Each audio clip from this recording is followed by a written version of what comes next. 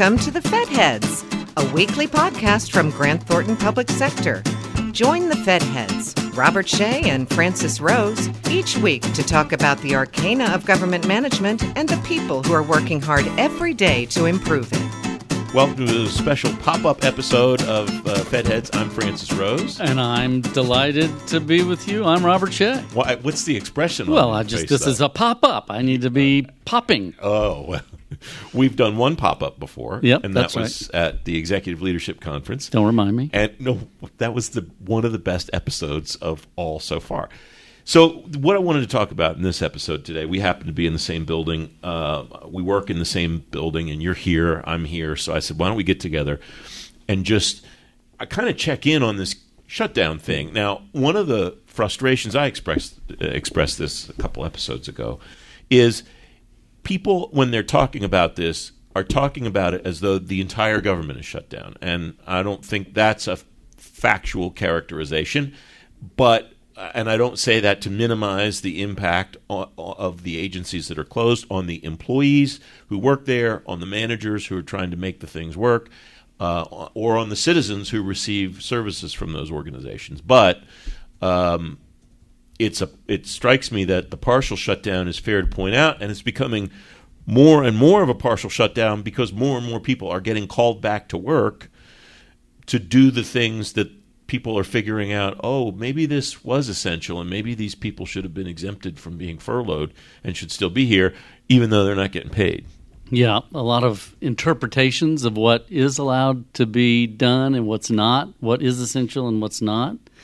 We could spend a whole episode or more on the Anti-Deficiency Act. And we won't. No one wants that. We won't. But I think, so that you'll keep listening, we won't do that. To your point, you're right. This is a partial shutdown. So it's not like you were shot by a shotgun, just a small caliber weapon, right, and you're bleeding only through one or two holes. Right. So it's not totally terrible, but it's pretty bad. It's pretty terrible.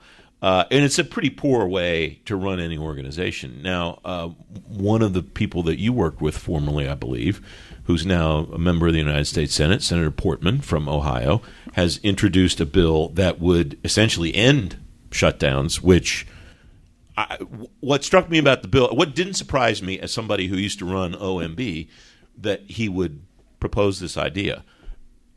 What surprised me was nobody thought of it before. This bill would essentially, if there's no funding in place, would automatically institute a continuing resolution, which is not great, but it's certainly 1,000 times better or more than the shutdown situation that we're in. Why do you think people haven't thrown this around before? One of the things that fiscal hawks bemoan is the automatic spending that is caused by mandatory spending programs like Social Security, Medicare, Medicaid. So what you're basically suggesting is that we turn all of government into basically mandatory spending, provided Congress and the president don't come to some rational decision on how money ought to be conservatively invested in effective programs.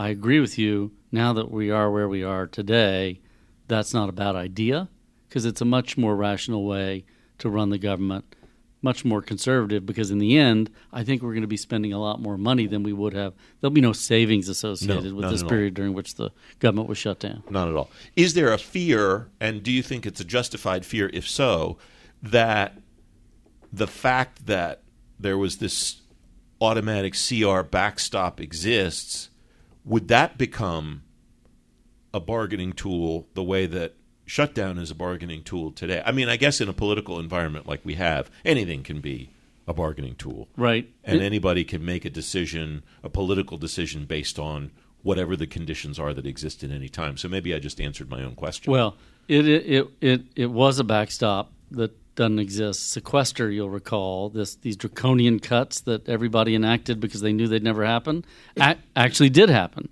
So I think it's further evidence of the erosion in our institutions, that these institutional backstops, triggers, aren't working the way they always have. So we're going to have to think creatively about what kind of alternatives we have to those. So we record this on Thursday afternoon, the 17th. It's available on Friday, the 18th. We don't normally date them like that, but I think given the timeliness of what we're talking about here, because as we speak, there's nothing going on.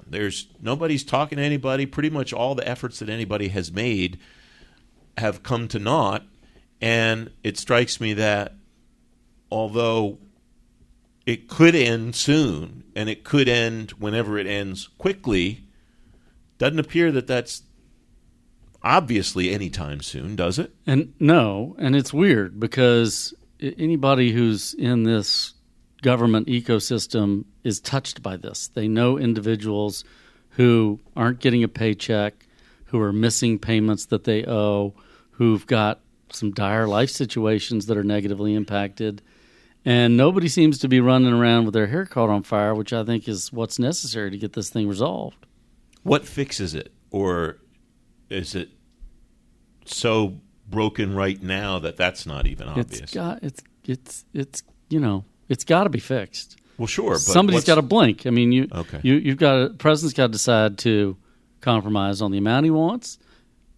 The Congress has to compromise on its willingness to invest maybe some in the wall, or the president insists on a veto and the Congress overrides a continuing resolution or a full-year appropriation.